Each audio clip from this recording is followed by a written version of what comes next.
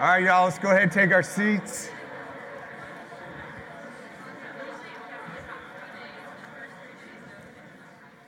Okay, so we're going to pray. We're recycling through the Psalms, as we'll do all year, and I have recycled all the way back now to Psalm 3.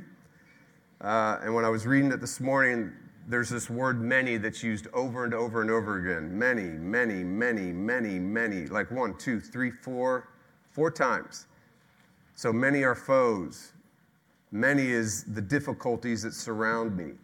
Many are saying to my soul, there's no salvation for him. Many thousands are all around me that are not for me. And then he says, but you, O Lord, are a shield about me. Many, many, many, many, many, but you, O Lord, are a shield about me. So that's what we're going to pray. So this morning, you might be feeling like you're one of those who are surrounded by the many. And it might be your own self that surrounds you. And so it might be stuff that comes out of you, and it might be stuff that comes at you, and it's just many, many, many, many, many. So you need to know, God says to you right now, I'm your shield. Absolutely, I'm your shield. So let's pray. There's a lot of people. I even just got one today that just this moment that we need to pray for. So I'll work that in as we pray. Oh, Lord, we thank you that many can surround us. Many can be against us, including our own selves. But you are a shield about us. The many can surround us, but you're more. Your shield surrounds us even more. And so, Lord, we ask and pray for ourselves this morning that you would be that shield about us, but more importantly, that we would believe it. May this morning it's so much of what we look at is absolutely true. The problem isn't with you. The problem is with us. We just don't believe it. So, oh Lord, may you help us now. We're going to ask, I believe. Would you give the faith that we would all say, we believe. You're a shield about us. You're our strength. You're our hope. You're our fortress, the mighty fortress that we just sang about. No matter what surrounds us, inside of us or outside of us, we ask this now.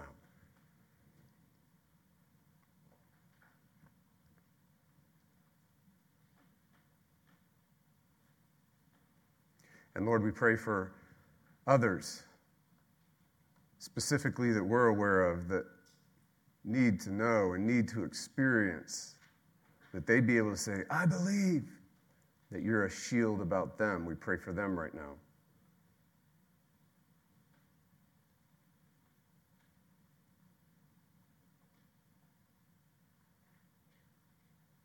And so we pray for Matt Rafalski. And so we pray for Jean Hatton. And so we pray for Lori Henderson. And so we pray for Michael Montag. And so we pray for Nat Friesen, Scotty and Nat Friesen, her brother, Scotty's brother-in-law that just died. Pray for these families. Pray for their loved ones. That you would be the mighty fortress and the shield that surrounds them. And then, Lord, we pray for this church, and we pray for the city that is in desperate need of a fortress, in desperate need of a shield, in desperate need of some safe place. And we ask that you would grant that this church would go out and proclaim and invite so that many can come and see. Just come and see. Come and see this one. Maybe he's the Christ. Maybe he's the mighty fortress. Maybe he's the shield. Oh, Lord, would you grant that kind of conversation and those kind of invitations and this kind of friendship and this kind of good news would go far and wide throughout all of And oh Lord, we ask that you would grant that you would use us that we would be able to play a part in what you're doing here in Waco.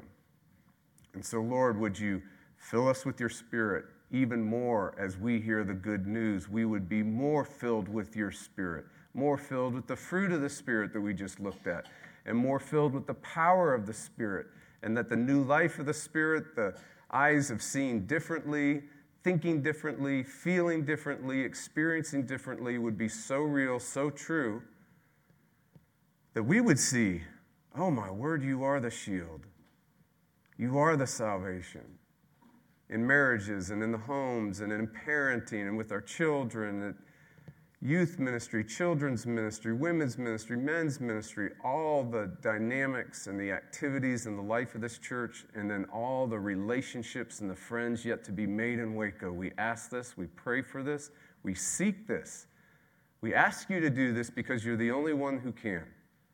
And we pray this in Jesus' name, and all God's people said, amen. Okay, so today's an exciting day. We start our series for the fall, the kickoff on Phillipians.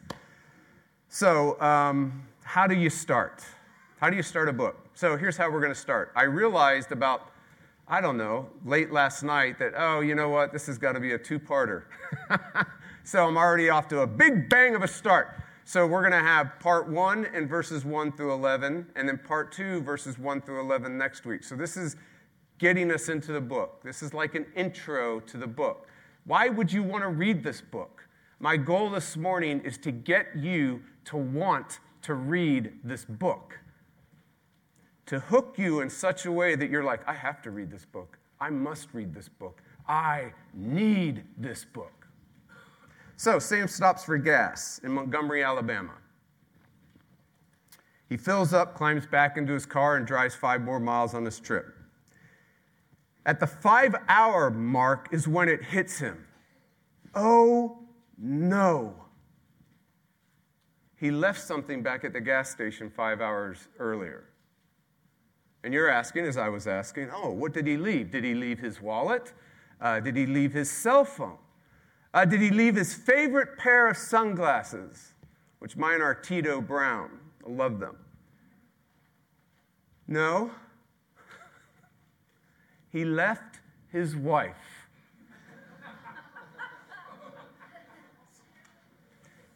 First of all, when you hear this, and I heard this, can you imagine? Any married dude in here? Anyone married in here? Raise your hand. Dudes, raise your hand. Can you imagine? No. You never recover from something like this. No, you can't. Just forget it, pack it in, put in your man card. It's over for you. There's no recovery for you, married husband, man, thing, whatever it is. So he races to the nearest town, of course, right? Runs into the nearest police station, grabs the first police officer, and he says, please help me. Can you help me get in touch with my wife? Now, obviously, this is before cell phones, right? Because I'm thinking, dude, just do your phone or text, whatever. So everyone that hears the story, you want to know, I want to know, the police want to know in the police station. How could this happen? I mean, how? How can you forget your wife for 5 hours at a gas station? Oh, my word. Well, the husband actually explains how this could happen. In the police report, embarrassingly, he says it. Quote, I just didn't notice her absence. Yeah, I'm like, dude, this is when you lie. Honey! There were 4 dudes. They all had guns. They carjacked me. They took me. I broke free. I beat them all up. I took them to the nearest jail, and now I'm back. I mean, you lie if that's your answer. Again, this dude never will recover. He shouldn't recover. He didn't survive this one. All right, so why this story? This is why. This is what happens to joy. I just didn't notice its absence. Isn't that how it works? Dang, man. 9 years into the grind, and I just didn't notice its absence. You go to church, I just didn't notice its absence. You pray, you read the Bible, I just didn't notice its absence. You follow God, you do ministry, I just didn't notice its absence. You work hard. You work hard as a student. You work hard as a mom. You work hard as a friend. You work hard as a coach, a professor, a teacher, a social worker, a community leader, a business leader, a middle school student. I just didn't notice its absence. Perhaps you stopped going to church, reading your Bible, praying. You stopped learning how to make friends. You stopped following God and working hard as a student and working hard as a mom and working hard as a parent and working hard as a husband and working hard as a middle school student. So why did you stop?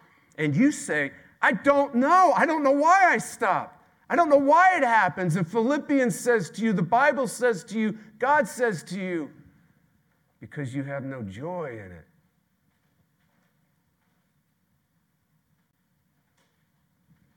That's why you stopped. And it doesn't, it could be the great things. Remember the passions you had in your life? Maybe when you were younger. And there's no passion there. There's no desire there. Those gifts and talents and abilities that you have, and you used to love to exercise them, and now it's just dull, passionless.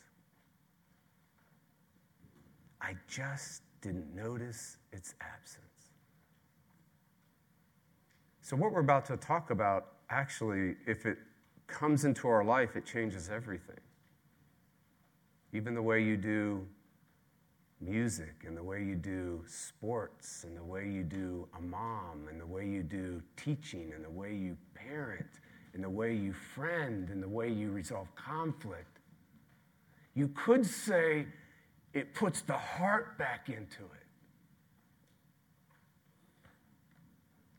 Maybe you're going from one thing to another. Will you give me joy? Remember we talked about that. Are you my mother? Are you my mother? Will you give me joy? You go from one degree to another. Will you give me joy? You go from one job to another. Will you give me joy? You go from one romantic relationship to another. Will you give me joy? You go from one measure of success to another. Will you give me joy? One addiction to another. Will you give me joy? One next new thing, whatever's out there, will you give me joy? The next ideology, will you give me joy? Joy. You either didn't notice its absence, or all you notice is its absence. So joy's a big deal, right? Joy's a big deal to you. Joy's even a big deal to God. And so what we're going to do is we are going to read this text 1 through 11, and we'll do it again next week. There's so much here, so we're going to hit the core of the book in today's sermon. And then we'll go into more of the particulars next Sunday when everybody's gone on, Labor Day. Okay?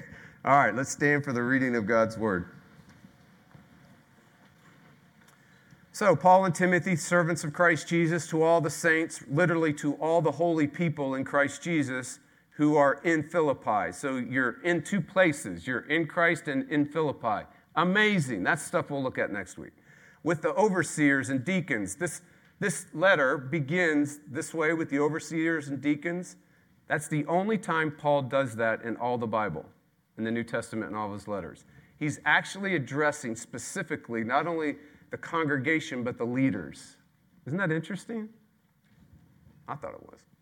Verse 2, grace to you and peace from God our Father and the Lord Jesus Christ. I thank my God in all my remembrance of you, always in every prayer of mine for you, all, making my prayer with, there it is, joy.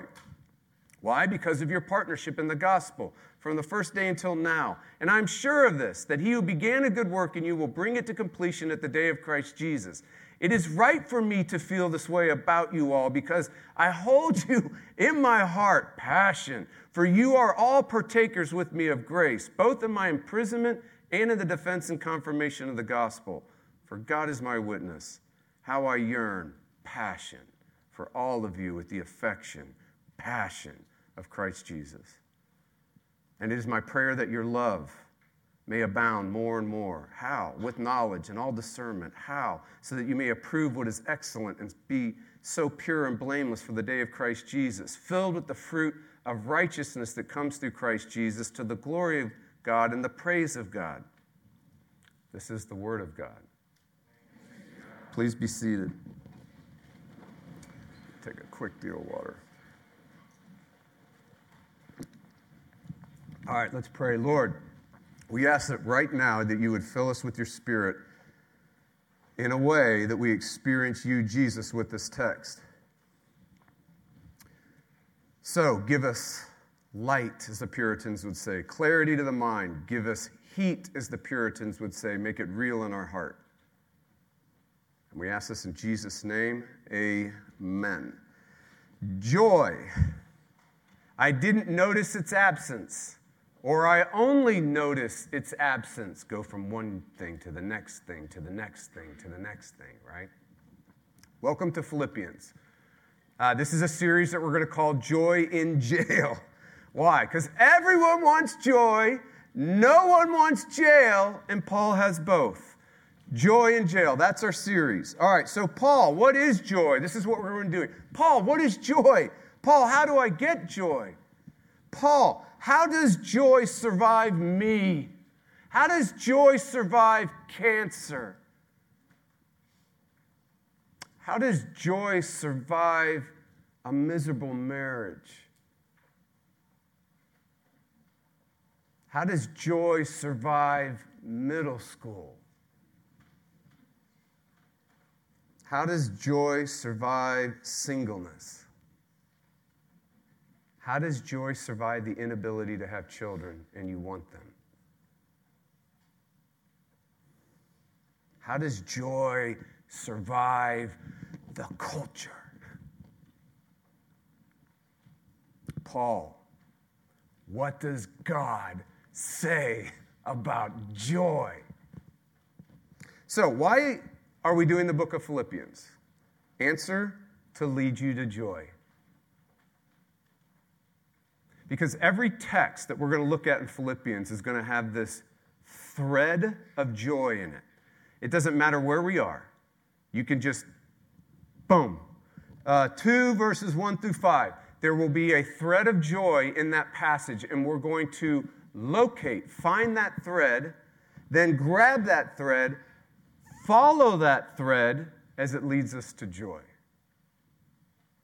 That's what this book is designed to do, to lead you to joy. So Paul, we're going to start this morning with what is joy? What's joy? I mean, what is it? What is it? Is it a feeling? What is joy? Is it just you understand it? Joy, you get it. You understand it. If I tell you right now, here's what joy means, and we dissect it, and we look at it, and we break it down into a calculus equation, and you all get it, and then you go, got it, joy. Or is it a feeling that all of a sudden you just feel it, and you know it when you feel it because you just feel it? Joy, that's what joy is. What is joy? I mean, seriously, what is it? Because there are two camps today, right? There's the intelligent camp. Everything about joy is understanding things. How do you get joy? Understand it. You get it. Think it. You got to think right, you get joy. Then there's the feeling camp, the mystical camp. Everything's about experience. You just got to experience it. You know what the Bible says? There's a third camp. It's not the intelligent camp. It's not the mystical camp. It's the intelligent mystical camp. It's the intelligent mystic, where things get clear to your mind and real to your heart. And that's reality. That's what we're after. So, Paul, what is joy? Answer number one. You ready? Here it is. Whatever it is, Paul has it. Right? Whatever it is, Paul has it. Let's look at verse 3. I thank my God in all my remembrance of you, always in every prayer of mine for all of you, making my prayer with, there it is, joy. Okay, so Philippians actually drips with joy. I mean, the word is said at least 12 times, but the concept, the idea of it is everywhere. So this is pretty appropriate. You know, I don't know. My wife might not think so, but how many of you sweat? I know women, I know you don't sweat, you glow, but we all sweat, right? For those of you that work out, how's it been in the heat rate lately? Those of you that work out. Let's talk about your clothes. Great, yes. Let's talk about your clothes, your workout clothes. Do they drip? Is it like Noah's flood? Are they soaked? Well, this summer, Nancy led an insurrection or insurgency in our house. She said, no more hanging up your workout clothes in the bathroom. No more. Hand on hip, pointing. Right? Philippians literally drips with joy. You can't go anywhere in Philippians without joy. Gosh. The book of Philippians is so soaked with joy that it's called, the church in Philippians is called the happy church, the healthy church. And you know what this means? If you find a happy church and a healthy church in the Bible, everybody camps out there. That means every Bible teacher and every pastor and every church leader and every ministry leader uses it in their preaching and their Bible studies to make healthy Christians, because everybody wants to make healthy Christians and everybody wants to make healthy churches. So if you've experienced Philippians before, you know you've heard it. You've heard things like, a healthy Christian looks like fill in the blank, and there'll be 10 healthy things for the Christian to look like from Philippians. That's how this works. Or you say the 10 marks of a healthy church are fill in the blank, and there could be 9, 10, 15 healthy marks of being a church, and Philippians is your go-to book. Because everybody knows Philippians is a healthy church. Everybody knows it's a happy church. And so everybody says, here's how you make healthy, happy Christians. I shouldn't say I'm in total agreement with that perspective, but great, that's great. I would just add two more. I would say things like, here's how to stop being such a spiritual loser. Maybe that's what the book's about. Or maybe it's about, here's the church you wish you had. Joy in church. What is this book about? What is the message of this book? Everybody agrees that it's about joy, but even our approach to how to get it is so weird. If we list 9 marks of how to be healthy, somehow we think it's going to happen. What is joy? Answer number 1, whatever it is, Paul has it. Answer number 2. When I was in high school, I ran into a tree. There's no easy way to say that. Right smack into a tree. Not with my car, with my body. Now, this is very, very important. You need to know this. The tree does not move. You do. You do. Joy is like a tree. It doesn't move. You do when you hit it. And if you get that right now at the beginning of the book, that joy is like a tree. It doesn't move. When I hit it, I move. And I move with joy. You're on your way. I'm on my way to finding some real joy. But if you try to pursue joy in the usual pursuits, the intellectual pursuits, the experiential pursuits, you're never going to get it. The how-to pursuits, the 9 marks of healthy pursuits, you'll never get it. Guaranteed. I'll even prove it. The book will even prove it. By the time we get to chapter 3, you're going to be like, oh my word, he's right. So, Philippians, the Bible, God says to you, joy is like a tree. It does not move. You do. This is why you can have joy in jail, because joy doesn't move. You do. This is why you can have joy in your sin. Joy is like a tree. It doesn't move. This is why you can have joy in shame. Joy is like a tree. It doesn't move. This is why you can have joy in middle school. Joy is like a tree. It doesn't move. This is why you can have joy in any difficulty in a marriage and in conflict. You can have joy in everything. And that's why Paul eventually does say it, doesn't he? He says, rejoice, which is joy on steroids, or joy as a verb. Rejoice always and everything. Have joy. How can you say such a thing? How can you say such a thing? Unless joy is like a tree. It doesn't move. You do. With joy. So do you see the hope that's here for all of us? Man, this is like unbelievable. If we just hit the tree, we move with joy. Amazing. So run into the tree when you're in jail, and you'll move with joy. Run into the tree as a middle schooler, and you'll move with joy. Run into the tree in your marriage, and you'll move with joy. Run to the tree at the job you can't stand, and you'll move with joy. Run into the tree in the midst of conflict, and you'll move with joy. Joy in all things.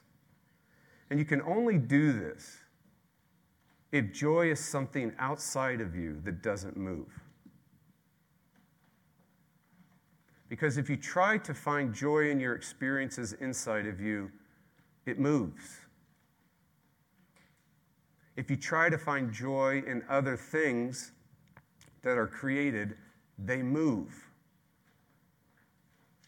But if there's joy that's like a tree that doesn't move, you can hit it and move with joy. So what is joy? Answer number 1, whatever it is, Paul has it. Answer number 2, it's like a tree. So what is the tree in the middle of Philippians? This is the question, right? If you run into it, it doesn't move, you do with joy. What's the tree? Well, it shows up 3 times in the first 2 verses. You can't miss it. If we look at those first 2 verses, see if you can spot it. It's 1. All right, go to 2. 3 times in those first 2 verses. It shows up again in verse 6. Shows up again in verse 8. Shows up again in verse 10. Shows up again in verse 11. 4 more times it shows up. So in a total of 11 verses, it shows up 7 times. So what about the 4 that it doesn't show up? Well, it shows up, but it doesn't show up explicitly in the words. It shows up in the ideas like gospel, good news, and it shows up in ideas and words like God is at work, so pray for him to work in your life. So all of that is still attached to the tree. And then ultimately, this whole section, if we go to verse 1, those of you that are in college and you're in English lit or in high school, you know that there are literary devices, right? You know that if something begins and ends with the same literary device, it's a big deal. It's telling you what the point is. Verse 1 begins with the tree. Verse 11 ends with it. So when you enter the text, you hit it. When you exit the text, you hit it. Why? Because this is the point of the text. What is the tree in the middle of Philippians that doesn't move, but when you hit it, you move? Answer, Christ Jesus. Christ Jesus. And then in chapter 2, Paul tells you what it means. And in chapter 2, he's going to unpack it for us. Right now, he's just telling you, here's the cosmic tree that doesn't move, and his name is Christ Jesus. He doesn't move, you do. In fact, in chapter 2, it says heavenly creatures run into it. Heavenly beings run into it. Beautiful, spectacular, amazing creatures in the heavenly realm, in the invisible world, run into it. It doesn't move, they do. They bow down with joy and confess Jesus Christ is Lord, roaring it with full throttle joy. And the text also says in chapter 2 that earthly creatures run into it and it doesn't move, but they do with joy. It says they bow with joy. They bend the knee with joy, and they confess with full throttle heart and mind, experience and clarity, Jesus Christ is Lord. And then the picture continues as Paul says, and not only that, everybody, but every creature under the earth runs into this tree and bends the knee, not with joy, with defeat. Absolute, complete defeat. And confess Jesus Christ is Lord. So, are you a mess this morning? Or yesterday? Or earlier in the week? Sin, failures, depression, shame. Here's what you do. You run into Christ Jesus. You run into Christ Jesus with your sin, with your shame, with your failures, with your depression. Jesus doesn't move. His life, his death, his resurrection, and his present, active presence doesn't move. Your sin moves. It bows to him. Jesus Christ is Lord. Your shame moves. It bows to him. Jesus Christ is Lord. Your depression moves. It bows to him. Jesus Christ is Lord. It doesn't mean that you don't experience the depression and all the stuff that goes on in mental health stuff. No. But it does mean they all bow to him.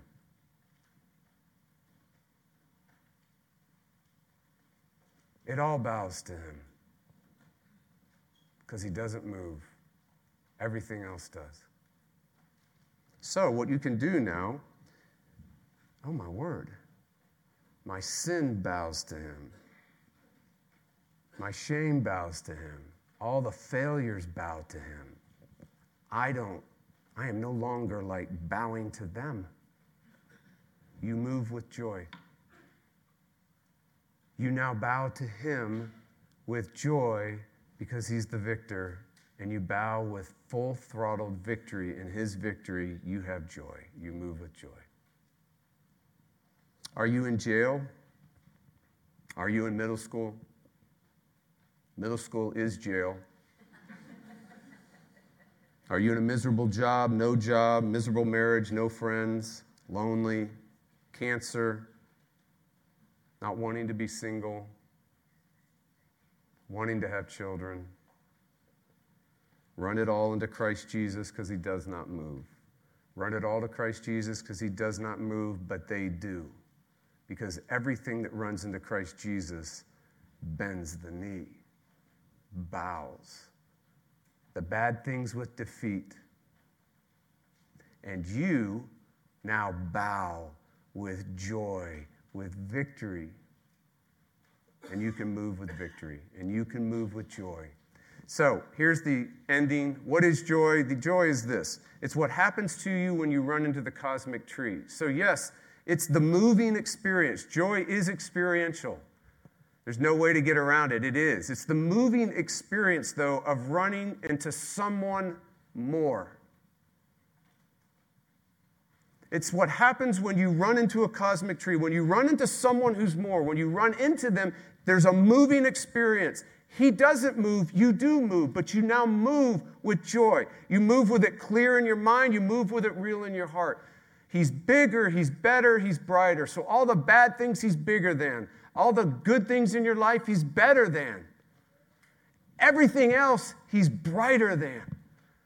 And so when you run into him, you always, in all things, in all places, you can actually fulfill what Paul even talks about in chapter 4. You can rejoice in all things at all times because he is the immovable cosmic joy. And all you have to do is run into him. And we'll be looking at how to do that for the rest of the book. Not only that, we're going to do it. Because when we start looking at it every Sunday, this is the goal of every sermon, every Sunday. You and I run into the tree and move with joy. Amen.